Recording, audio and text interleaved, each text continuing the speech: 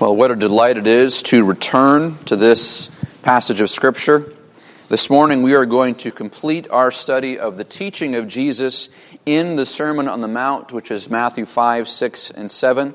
We've been here for quite a while, but it has been quite a ride. And what's amazing about it is that we're not even done with the Gospel of Matthew. There's so much more to go to, which is exciting for us. But just to see and hear this sermon of the Lord being delivered, and just the honor and the privilege it is for me to be able to bring this sermon to you bit by bit. Now, we are going to look at verses 28 and 29 next week, but for our purposes, really, this is the grand finale to his magisterial sermon.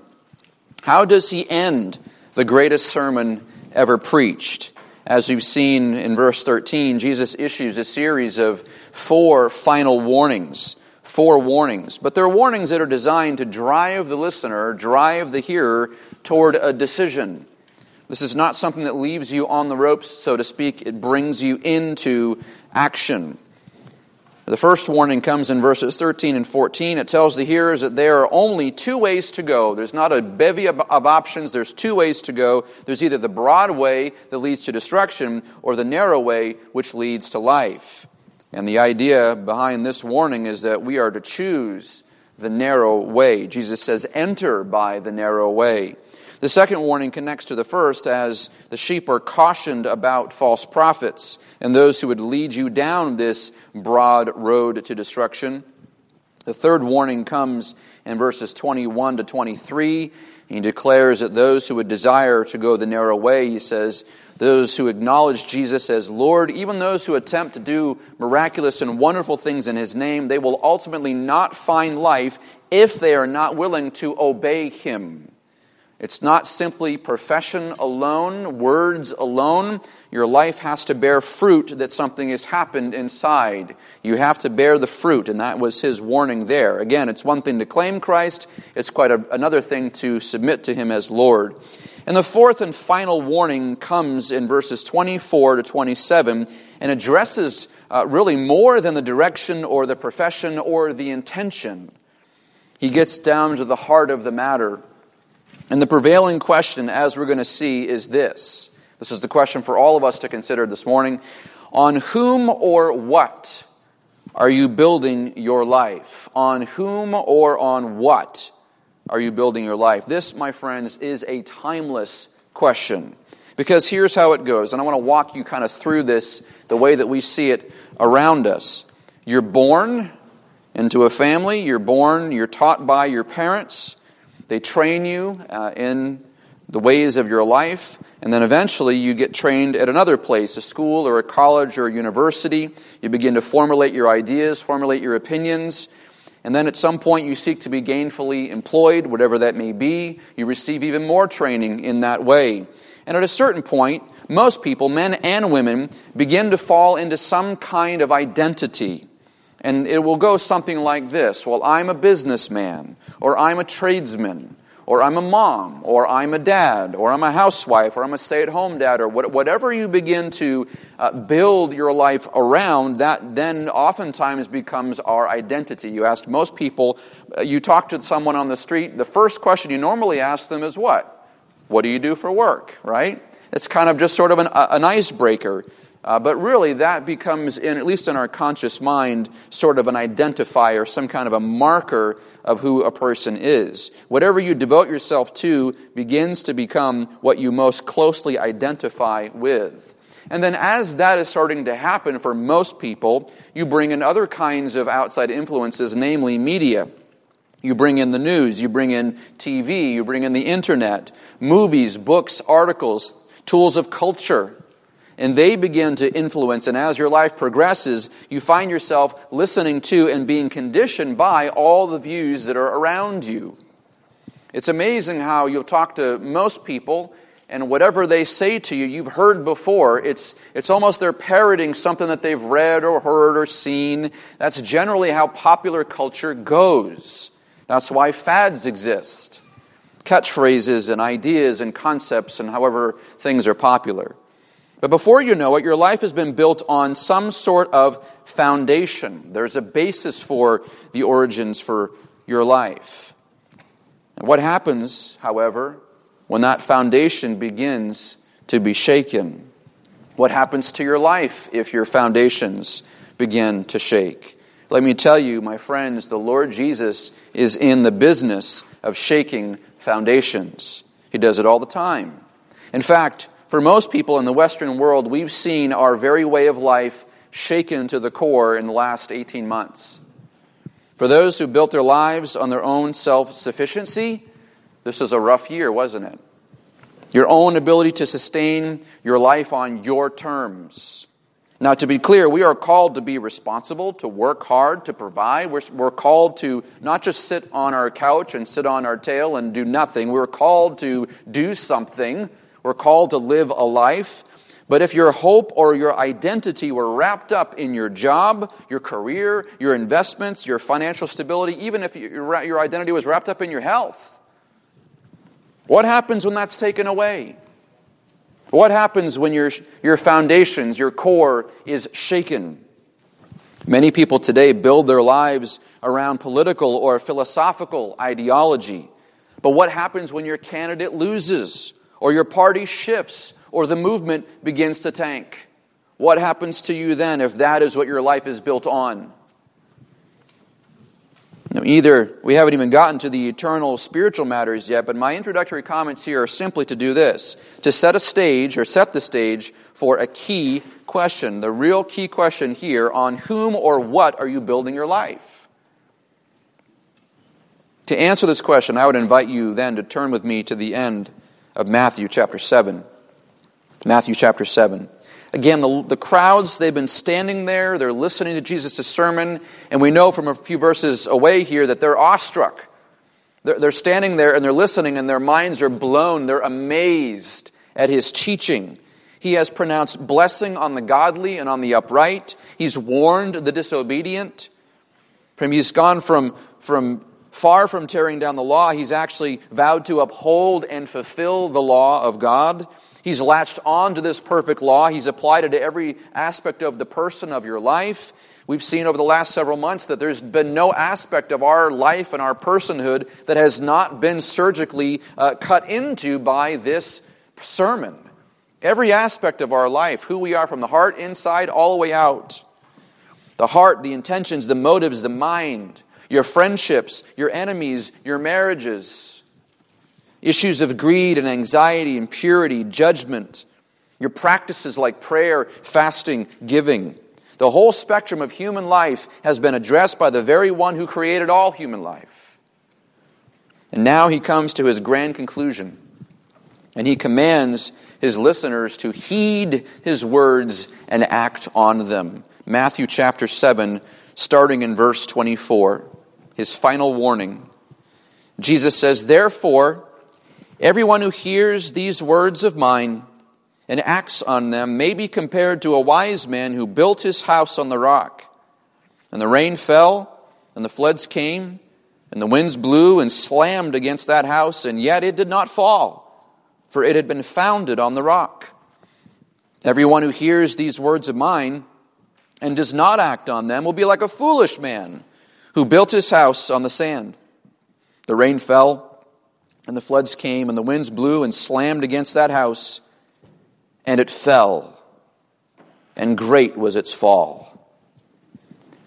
Now, like with the three previous warnings, Jesus sets up a series of pairings. He pairs different symbols up, different metaphors up, in order to illustrate the truth of doing what's right. The first one we saw a few weeks ago was the two ways. There's two ways to go. There's the broad way, the narrow way, and he says, choose one correct way, that's the narrow way. And then we saw the illustration of the two trees. One tree would bear good fruit, the other tree would bear bad fruit. And obviously for us, we understand that Jesus is desiring us to bear good fruit. It's very simple. And then we really saw last week I didn't really get into this, the imagery as much, but two professors. And what I mean by professor is not someone who teaches at a college, but rather a person who's making a profession. A person who's making a profession of faith only is not guaranteed entrance into the kingdom, but those who profess faith and do the will of God from a regenerated heart, that's the person who enters into the kingdom of God. The last illustration So again, 2 ways, 2 trees, 2 professors. The last illustration is that of 2 builders. 2 builders. Now, unlike the other warnings, Jesus leads off this warning with the word, therefore. Therefore. I believe this word is here, and it's significant for several reasons. The Greek word rendered therefore, appears 4 times in this sermon, all of which at key junctures. We see it in chapter 5, verse 23, chapter 5, verse 48, chapter 7, verse 12, and then finally here, chapter 7, verse 24. Now, some have seen this occurrence of the word therefore pertaining only to the final 4 sections here, that when he says therefore here, he's only talking about the last few minutes of his sermon. But really, in truth, I believe that this is stretching even farther back to contain the entire sermon. I think this is a final therefore because he's wrapping everything up. Why? Because he says, when he makes reference to the words of mine, I believe that what he's talking about is the totality of everything he's taught.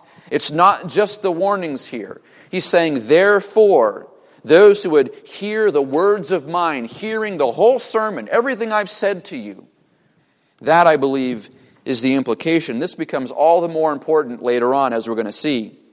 But in examining these 2 builders, we're meant to take note of the key differences between the 2. Well, how so? Because in verses 24 and 25, the information here is virtually identical to verses 26 and 27. In fact, you could write down these first 2 verses and the second 2 verses in a column next to each other, and it's virtually identical except for 4 key points. 4 key points. The structure of the verses are identical, the grammar, some of the verbiage, they're parallel sentiments. Again, identical except for 4 places. 4 places. And so as we're going to see today, I want to take those 4 differences as they pertain to 2 builders here, and I want to look at what Jesus is teaching us through these 4 main points. And number 1, when it comes to these 2 builders, we're going to see the first thing, their response. The first thing to note between these 2 builders is their response. The first thing we note here is that both builders, they both hear the words of Christ. They both hear. He's preaching. They're both aware. They're both cognitively there with him. They hear his words. In fact, at every point, the conditions are the same. Both of these sort of parallels, both cases, the conditions are the exact same for both people. They both hear the words of Christ. They both have an opportunity to respond, and they both have the chance to build houses that are going to soon face a storm. So he's not setting up favor over one or the other, is my point. But the first main difference here is that one builder, who really represents a whole group of people, because he says everyone who does X, Y, Z, he's talking about people, but he personifies it into one builder. One builder hears the words of Jesus and acts on them. Okay, he hears the words and he acts on them. The Greek word for act is poieo, which can mean to make or to produce or to create, to cause, even to work. So the person who listens to what Jesus is saying and responds by jumping into action, that's what we're talking about here. They hear and immediately they want to go and do whatever he is saying. They seek to obey immediately. However, verse 26, the parallel passage here, tells of the other builder who also hears the words of Jesus, yet he does not act. This person sits on their hands. It's like the words go in one ear and come out the other. Or worse, they hear and understand, but yet they decide against heeding the words that he says. They think they know better. This happens all the time, doesn't it? It happens with biblical preaching. How many times have you heard a sermon on a Sunday morning or even online that's impacted you in such a way, and you respond in the moment in your heart, you say, oh yes, this is what I have to be doing. But then when you go home, you never follow through with the thing you committed to while you were sitting in the pew. Does that ever happen? I think it happens to a lot of us, doesn't it? You hear the Word of God proclaimed, and yet you don't act on it. But Jesus says elsewhere in Luke 6:47, blessed are those who hear the Word of God and observe it. Just to pull back for a second. People have come up to me after the service and say, Pastor, that sermon really spoke to me. Now, in my humanness, I want to be like, all right, I gave a good sermon today. But years of doing this has taught me otherwise. My first reaction is, oh boy, I really hope that they take that and go home with it, because otherwise they have just violated the conviction in their hearts. So don't come and tell me if you have no desire to go home and apply the thing that has convicted you. And 9 times out of 10, I would even say 10 times out of 10, I've said nothing to you. What's actually happened is the Holy Spirit, using His Word, has convicted you. So thank you for the encouragement, but by all means, go home and do what the Lord has told you to do, okay? I think you understand what I'm talking about. There are blessings for obedience. There are blessings for obedience. And that's the first thing to note here, is their response. One of them acts on the words of Jesus. The other does not act. They don't follow through. They don't take it to heart. They don't seek to apply. But what does Jesus say of their respective responses? Well, His response to their response is to make a character judgment of them, which leads us to number 2, their character. Their character. Now, to be clear, Jesus, again, is addressing a large crowd of people, and they're seeking to apply these things to themselves. He wants to warn the crowd, and He knows, looking out over this sea of people, however many there are, that some of them are going to hear and act, but most likely, many of them are going to hear and not act. But He draws a comparison. He makes this characterization. Verse 24 again, He says, everyone who hears the words of mine and acts on them, here's the characterization, may be compared to a wise man. Verse 26, however, everyone who hears these words of mine and does not act on them will be like a foolish man. And so the issue then is between wise and foolish. Wise and foolish. The Old Testament focuses heavily on this distinction between wisdom and folly, giving obvious preference to wisdom. Wisdom. All the Israelites coming through and hearing the words of Christ, or the Word of God explained to them in the Old Testament, all throughout their time as a nation, and even beyond, Jewish culture embraced wisdom. They loved wisdom and they despised folly. The Bible does not simply praise wisdom for its own sake. And in fact, oftentimes we see that there is a theological component to wisdom. It's not just being smart. It's not just street smarts. Wisdom is often tied, according to Proverbs 1:7, with the fear of the Lord. Likewise, in Psalm 111:10, it says, the fear of the Lord is the beginning of wisdom, but then it also adds an obedience component. It says the sentence afterwards, a good understanding have all those who do His commands, His praise endures forever. So once again, the fear of the Lord is the beginning of wisdom, but yet if you have understanding, it's good for you to do the commandments of the Lord. So it's not just enough to fear God and say, oh, God, you're amazing, and I stand in awe of you, and then go about your business. That fear of the Lord in wisdom should lead you to obedience of the command.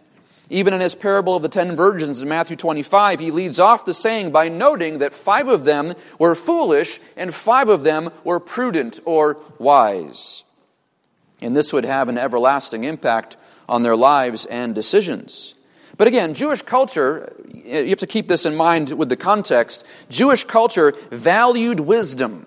They valued wisdom and they despised folly. And so when Jesus likened the active, obedient hearer to a wise man, their ears would have perked up. They would have thought to themselves, well, that's what I want to be.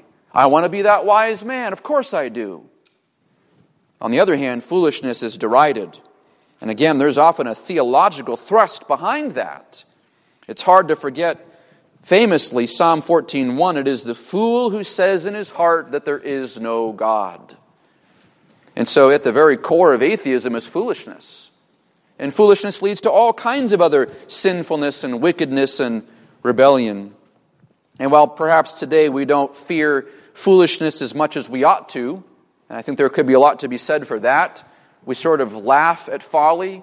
We have TV shows and we have all kinds of entertainment that's built around foolishness, and we laugh at it and we think it's great, and people aspire to be YouTube stars doing stupid things to get comments and likes, but they're glorying in foolishness. The Jewish audience here would have had a very visceral reaction to this. Nobody in that audience would have wanted to be regarded as a fool. But that's what they were being presented with. He says those who acted on Christ's words are considered to be wise, and those who do not act are considered to be fools. Why exactly did it mean, or what exactly did it mean for them to act, and why was it so important for them to respond to Christ? Why is this so important? The answer comes to us when we consider the basis of these words. Number 3, their foundation. Again, anybody could have stood up in the public square and say, if you listen to me, you're smart. If you don't listen to me, you're foolish. Anybody could have done that, right? But that's not what Jesus does. There's something more to his words. There's a bigger reason why he's calling for a response, a wise response. Again, both builders hear the words of Jesus, both builders respond in some way, and both builders begin to build houses. What is the main distinction? Verse 24, the wise man built his house on the rock. But verse 26, the foolish man built his house on the sand. A few questions for us to ask then. What does it mean for them to build their house? We're speaking in metaphors here, right? What does this mean to build your house? If you follow the contour of the last few warnings, however, it becomes clear that to build your house is really synonymous to building your life. Let me prove it to you. Verse 13 and 14. The issue was traveling the correct way. That pertains to how you live your life. The way that you go about your business, your life, your decisions. Verses 15 to 20, Jesus taught on good fruit versus bad fruit with respect to the quality and nature of your deeds. So what you do, if you do good things out of a good heart, that's good fruit. If you do unwise things, foolish things, and bad things out of a bad heart, well, that's bad fruit. So the quality and character of your deeds according to what's in your heart. And then verse 21, he's summing it up and he says, the one who does the will of the Father enters heaven. These are deeds. Again, this is living obedience. This is the decisions that you make. This is the thoughts that you think, the intentions of your heart, the words that you say, the stuff of life. Whatever comprises your life as you know it, that is what we're talking about here. And so when we switch the metaphor, it becomes very clear. What you do, how you act, what you decide to do, the fruit you bear, all becomes the substance of the life that you're building. All of us right now are building a life. Every single person. Even when you're a child, a young child, they're building a life. Now, it doesn't really belong to them yet because they're under their parents' house, but they're developing language. They're starting to think things. They're developing likes and dislikes and habits and affections. So every single one of us is building our life. And so the question then becomes, what kind of life are you going to build? Jesus says the wise man will build his house on the rock. What is this? What is this? I know if you've been sitting in church for any number of years, you've probably heard this verse read or even taught. And it's easy for us to just say, well, building the house on the rock, that's just like a solid foundation. That's just building your life right. But what is it specifically? In terms of the rock here, according to Luke 6:48, Jesus says that the builder here dug down and laid a foundation upon the rock. This word for rock is petra in the Greek. It's not a stone or like a boulder like you'd think about it, even a big boulder. Rather, it's a mass of rock. It's similar to like a ledge on a mountain. A large piece of granite that doesn't seem to have any end that goes all the way back into the mountain. So it's a very, very large boulder. Think of the Rock of Gibraltar. Think of something like that. So the idea is that the builder dug through all the sand and all the silt until he reached this solid, massive ledge on which he could set his entire foundation for the house. Anyone who builds knows that you have to have a solid, immovable foundation in order to construct a sturdy house. That's just basic, isn't it? But what happens, or what I should say, what is this rock? What is this rock in terms of the metaphor? Many will be quick to say from the scriptures here that Jesus is talking about himself, that he is the rock, that it's Jesus. And certainly you'll be able to find lots of Scripture to back that up. Just a couple of verses. Ephesians 2:20 calls Christ the cornerstone of the foundation, so something of a rock there. Romans 9:33 quotes from the Old Testament calling Christ the stone of stumbling. He's a stumbling block to those who do not believe. When Paul teaches about the rock that followed the Israelites in the wilderness, he illuminates and he says in 1 Corinthians 10:4 that rock that followed them was Christ. Now there's a lot of interpretation about, is that literally him following? Is it a rock itself? Is it personified? What's going on with the rock? That's a different sermon for a different day. But here in 1 Corinthians 3:11, the verse we read this morning, the sufficiency and exclusivity of Jesus, Paul writes, no man can lay a foundation other than the one that was been laid, and that is Jesus Christ. And so we affirm the words of Scripture. Yes, we are called to build your life on Christ. That is absolutely correct. However, Jesus says something slightly different here. He provides a little bit more nuance to that idea. Look again at verse 24. Look at this with me. Therefore, everyone who hears these words of mine and acts on them may be compared to a wise man who built his house on the rock. So Jesus is focusing here on hearing his words and then acting on them. Them meaning the words, his teaching. Then he compares acting on the words to building on the rock. And so if you follow the comparison he's making here, the rock is the teaching, the words of Christ. Now, certainly you cannot separate God from His Word, although many theological liberals try to do that, it's impossible. Jesus never does that. He is called in John chapter 1, the Word. But which words are we talking about here? Well, for starters, it is the content of the Sermon on the Mount. So everything we've spent all this time going through and examining, all the things that have been cutting you and me to the heart, things that we've been forced to examine, the word of truth that has been piercing into our soul, those words, the words of His sermon. But if you bring that even further, it becomes the totality of His entire ministry while on earth. Because we know that He said more than just what's in this sermon. The Gospels include, 4 Gospels include so much more of His teaching, His parables, His commands, His exhortations, His warnings, as well as His comforts. According to Matthew 5:17, Jesus came to uphold the Old Testament Scriptures, even to fulfill them.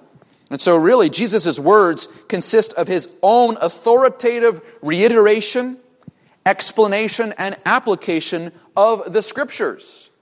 So He grabs all the Old Testament Scriptures, all the law, the prophets, He brings them with Him, doesn't abolish a single one, but yet still Himself embodies the truth that's there and brings it forward and encapsulates it, and it's the propagation of sound biblical doctrine.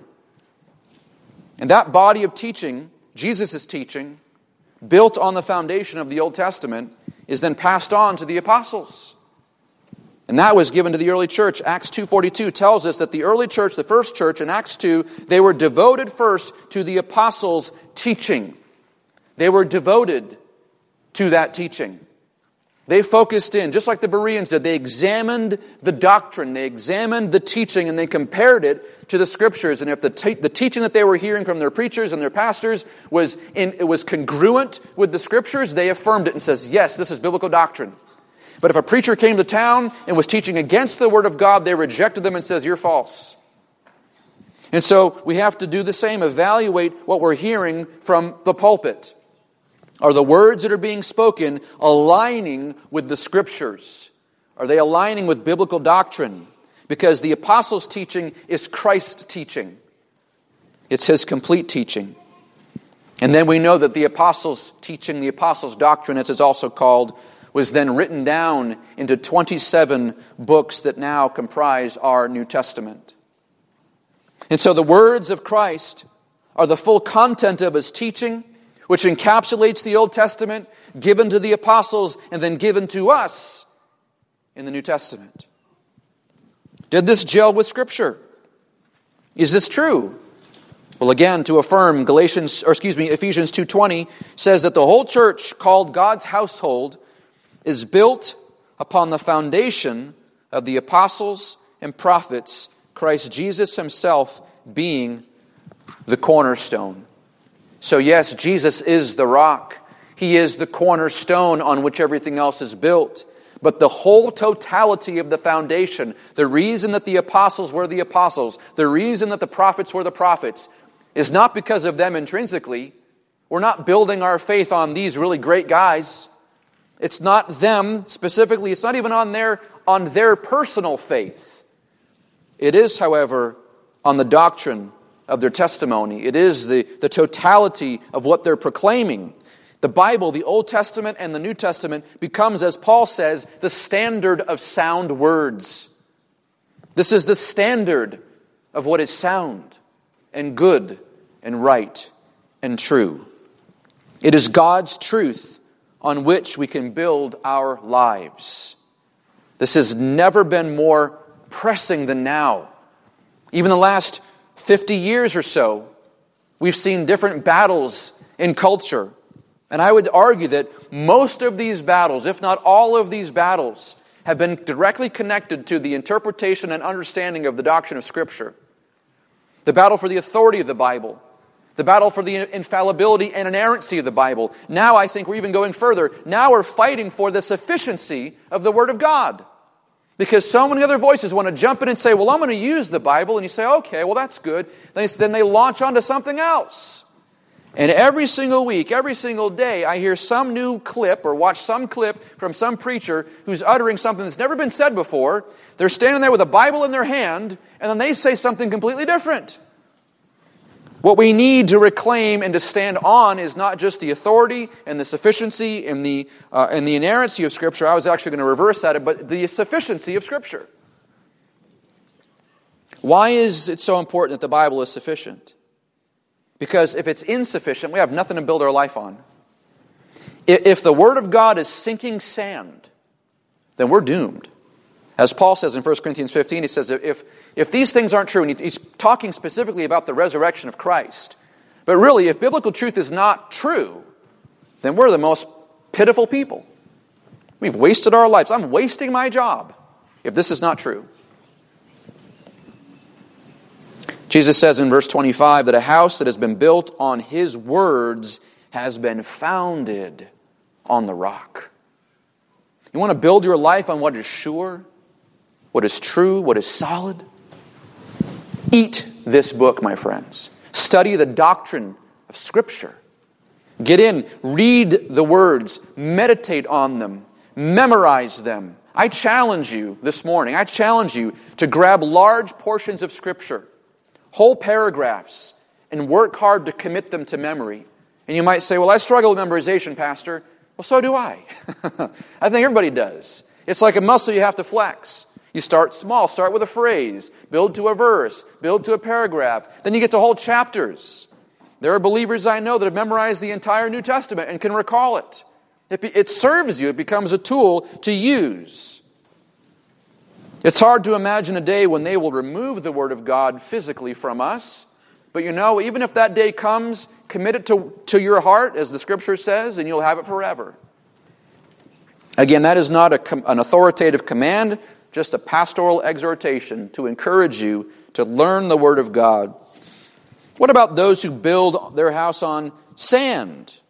What is the sand in the metaphor? Jesus is, if the rock is Jesus' words, then obviously by simple logic, the sand is whatever is not Christ's words, right?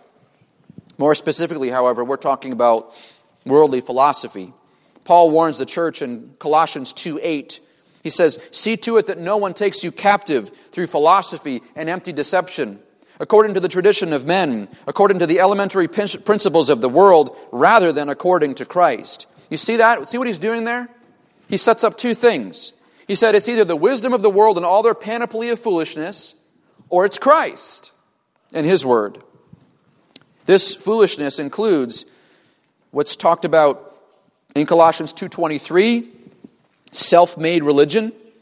Those who seek to build their life on something that they found somewhere else, some best-selling book that propagated some new religion. Maybe they've delved deep into old religions around the world and they're sort of building their syncretistic belief. Syncretism is really just designer religion. Well, I like the meditation of this, and I like the gods over here. I like the practices over here, and I'll put this in there. And they sprinkle in a whole bunch of religious practices. They make it their own. They say, well, this is my religion. This is how I do it. Paul says from the Scriptures, it's self-made, and it's foolish. Or 2 Corinthians 10:5, lofty speculation. Those who constantly are challenging and speculating on the Word of God. Again, there's nothing wrong with asking questions. In fact, I would believe that asking questions is the beginning of your hermeneutical study. How you begin to approach the text of Scripture, you ask questions of the text because you want to know. There's a difference between asking questions and always being a questioning person who has a critical spirit. Lofty speculation. 1 Timothy 4:1, deceitful spirits, doctrines of demons. There are doctrines and teachings that sound biblical that are flat contradiction to Scripture. 1 Timothy 6:20, worldly and empty chatter. Conversations about spiritual things that just go in circles and circles and circles and never land. So often I feel there are well-meaning people who they want to just keep on chewing it over and over again. They go into vain questions that just have no purpose, no basis in reality. They just keep on going over and over. Worldly, empty chatter, opposing arguments, which is falsely called, as he says, knowledge. All the substance of worldly philosophy. In our day, I would even add that's any kind of ism. Any ism you could add to Christianity that passes itself off as Christian. Socialism, Marxism, liberalism. And I would even contend conservatism, while it is valuable for society, where in the places that conservatism contradicts the message of Christ, it must not be followed. We're not here as Christians to win people over to conservatism. We're here to win people to Christ. That is ultimately what our job is to do. We are Christians first. And then when those philosophies help us, we praise God for them. A conservative mentality in our nation has served the gospel. And so I praise God for that. But that is not the end game for us. Christ is the end game. Christ is the goal. He is the destination. Christ will not share his throne with anyone. It belongs to him solely. And so we are called to build our lives on his words. He notes in John 12:48, he who rejects me and does not receive my sayings. He who rejects me and does not receive my sayings has one who judges him. The word I spoke is what will judge him at the last day. He says, if you don't accept me, guess what? It's not just me. You reject what I say, it's what I say that will condemn you. He's talking about his words, his teaching, which are bound up in who he is. And so we are meant to heed the words of Christ and to build our lives on the truth of his word. And what is to be the result, my friends? What is their result? These two builders, they both have a result. Number 4,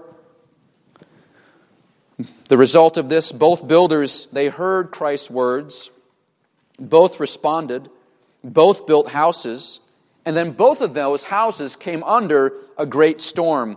The first part of both verse 25 and 27 are identical. Look at 25 and 27. The verbiage there is identical. The rain fell, the floods came, the winds blew and slammed against the house. The same thing happens to both of them. Now it's tempting to attribute this storm to as what Augustine called the storms of life. That Jesus is talking about when trials come, when things happen to you in your life, when you're shaken to the core, what is it that you go to? Now, I would say that there is some truth to that.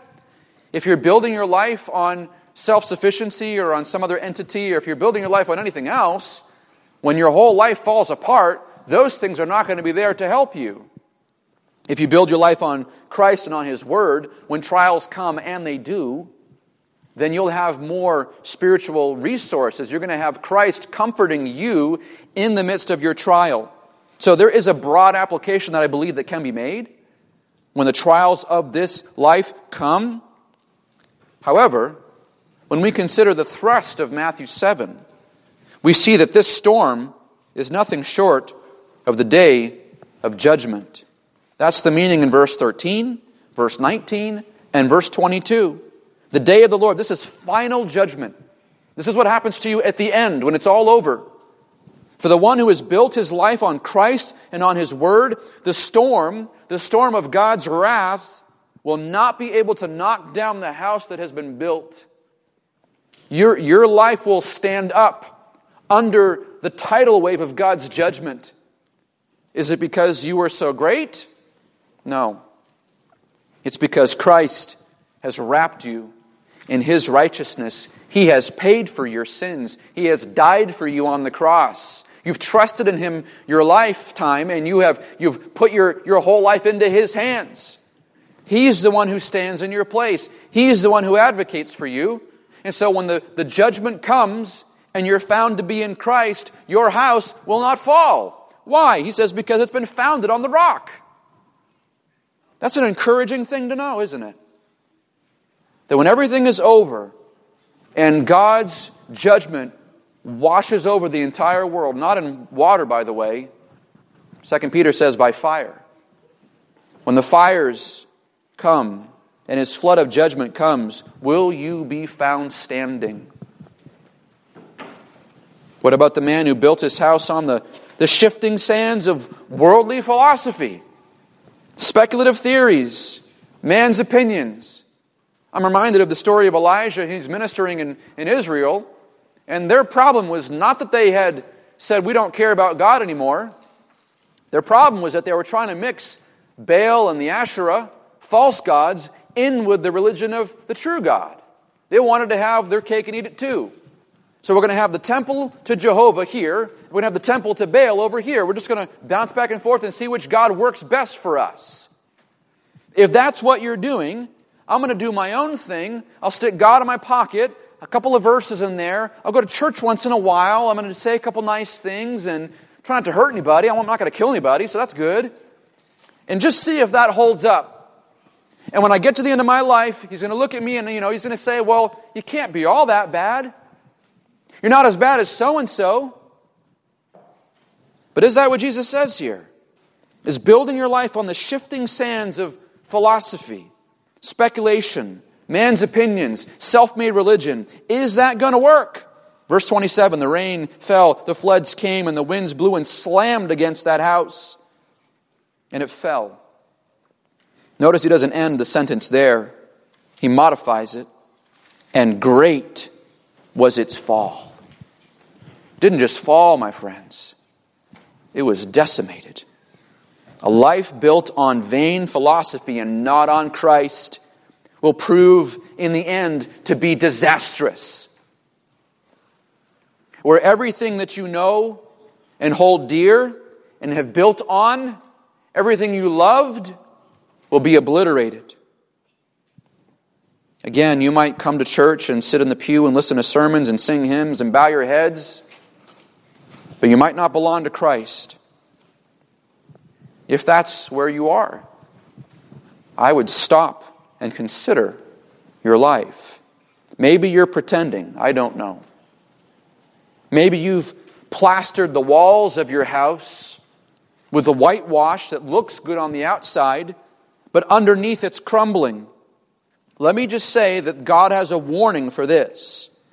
From Ezekiel 13, He says this, "And when anyone builds a wall, behold, they plaster it over with whitewash. So tell those who plaster over it with whitewash that it will fall. A flooding rain will come, and you, O hailstones, will fall, and a violent wind will break out. Behold, when the wall has fallen, you will not be asked, where is the plaster which you plastered it? Therefore, thus says the Lord God, I will make a violent wind break out in my wrath. There will also be my anger, a flooding rain and hailstones to consume it in wrath. So I will tear down the wall which you plastered over with whitewash and bring it to the ground so that its foundations will be laid bare. And when it falls, you will be consumed in its midst, and you will know that I am the Lord." He's describing what Jesus is talking about right here. It's not just that your house falls. He says it falls with a great fall. A fall, a house that collapses under the immense weight of the wrath of God. A house that collapses under His anger and His vengeance over rebellion and sin. A house that collapses because you thought that your own efforts and your own righteousness would save you. I beg you, my friends, don't build your life on sinking sand. Covering up the shoddy work of your foundation with whitewash. Build your life on the Word of God, on biblical truth, on sound doctrine. Build on the foundation of the gospel. And what is that gospel? That Jesus has come into the world, perfectly righteous, truly God and truly man, two natures in one, and lived a life of perfect obedience to the commands of God. And in His righteousness, He gave His life. He says, no one takes my life from me. I give it. So Jesus gave His life and died on the cross to make atonement, to make payment for sin. He stood in your place as a substitute and was punished and penalized by the Father for you. He died on the cross and paid the penalty for sins. And those who trust in Jesus, who build their life, give their heart and build their life on Christ, have their sins removed, the wrath of God taken away. And in the end, their house will stand and endure the flood of God's judgment. Why do I preach the Bible week in and week out from this pulpit? Why do I do it? Because it is the only truth on which you can build your lives. If I stand up here and give you my opinion, you're going to die. If I give you God's truth, you'll live. It's life or death. It's really quite simple. And so therefore, this pulpit is built on the Word of God. This church is founded on the Word of God, on doctrine, on Scripture. And so therefore, if this pulpit and this church is built on the Word of God, I entreat you to build your life on the Word of God and on the God of that Word. Let's pray. Heavenly Father, I thank you that you've given us your Word, a revelation that's come from you. And God, as we sit here and even contemplate our own lives, Lord, I ask that you would move in the hearts of these people. For those who love you and belong to you, O Lord, that you would strengthen them, that they would be emboldened by these words, that they would see that their life being built on Christ and on His Word is on a solid foundation. And while we are never to rest and sort of hang back and get prideful about this, our lives are lived by grace through faith, we can still have confidence in Christ and say, Lord, as long as I stick with you and you are with me, then my house will stand and I will see you face to face because you have held on to me in all righteousness. But Lord, for those who are not sure, maybe they don't know if they're building their lives on the Word of God, on truth. Maybe they're building their lives on something else, on themselves, their own ability to do the right things. Maybe they're building their lives on the things that they're hearing and seeing and watching and other people, what they're telling them. And Lord, I pray that you would destroy that in their minds and in their hearts, that they would see the utter uselessness and deficiency of worldly philosophy. They would instead run toward you and toward your truth. But they would say, I'm done trying to do this my own way. I repent, I turn from my sinful ways, from the sin that's in my heart. I turn and I trust in Jesus Christ alone. Save me, O God, and show me the way. And Lord, we are commanded to enter that narrow gate. It is difficult, Lord, you've told us so. That in this life we will have trouble. We will even be persecuted for faith. But we are called to take heart because you, our Lord and Savior, have overcome this world. Scripture tells us that greater is He who is in us than the one who is in the world. And so, God, I pray that you would use not just this teaching this morning, but that you would use the totality of your sermon, the Sermon on the Mount, a sermon that has cut us in so many different ways to the heart, as the Scripture promises to rightly divide soul and spirit, joints and marrow, right to the core of who we are. I pray that you would cut us deeply with your truth so that we may turn to you and be healed, for you are the great physician. God, what an amazing, sovereign, loving, righteous, holy God you are, worthy of all praise. And I pray, Lord, on our behalf, that you would continue to glorify yourself through this church. Be glorified, God. And we pray this all in the name of your Son. Amen.